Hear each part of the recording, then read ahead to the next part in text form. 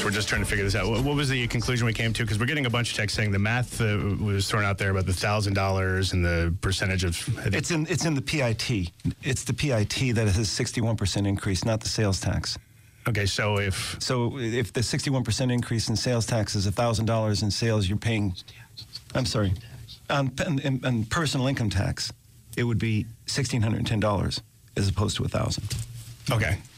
It's a 61% increase in the personal income tax. And when you think of earners, particularly modest income earners or median income earners, they are paying an increase in personal income tax first, and they have to pay sales tax on items that they didn't pay sales tax on before.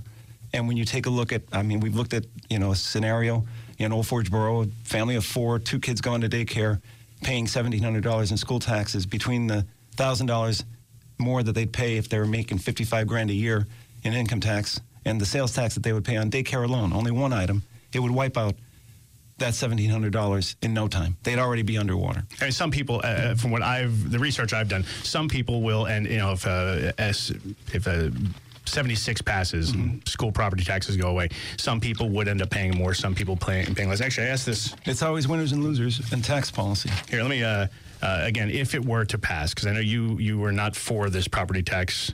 At least in this form. In this form, HB 76. If it were to pass, though, I asked this to Frank yesterday, would corporations save if it passes? They wouldn't have a property tax bill. That's so, yes. Yeah. Would poor people save or pay more? Pay more. Would rich people save or pay more? Pay less. They would pay less. If they have a big, giant home and they don't get property taxes, they're paying less. And then middle class? They're probably going to... It is a shift from more profitable high income to less earning middle income. That it is, in fact, harder on lower income earners. I want to switch gears to this. Recently, we stumbled into an hour-long discussion about cameras that catch cars speeding through construction zones. I know you voted yes for these. Mm-hmm. And it still hasn't been fully implemented yet. This is during, in construction zones. The concern that listeners had was that it's impossible to fight these if you feel like you were wronged, and that it's in some states they've been misused to just raise money. The only thing I'll ask about that, since can you just promise you'll at least look into ways that people who get these can appeal them and fight them without just being told sorry? Sure. I think a couple of things. The first iteration of the bill we were not satisfied with. It was a bill that was put up by my colleague John Rafferty, who is the Republican majority chairman of the Transportation Committee, and we had to sit down and modify the language of the bill. There were several amendments in the bill that I think improved the bill. We worked closely with the state police on this. We worked closely with the Pennsylvania Department of Transportation on this, and in the end believed that we had a bill that can have consensus and support on the floor, bipartisan support on the floor. But to your question, should I look into what happens relative to due process? Yeah. Absolutely. Yeah, because people in other states, it's been situations where there's no way to appeal. They go, oh, you can't appeal. Here's your ticket. So if you could look into that. I absolutely will, Jason. I have a little time here. This is a question that has come up. Mike from Mountaintop, what was your question about fire companies locally?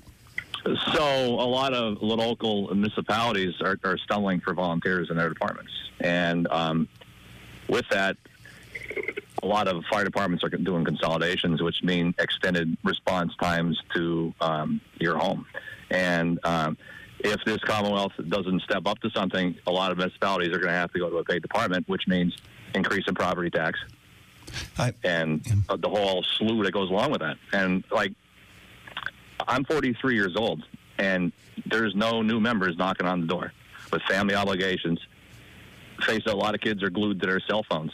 And when I ask these questions to a lot of people, nobody really seems to have a solid response.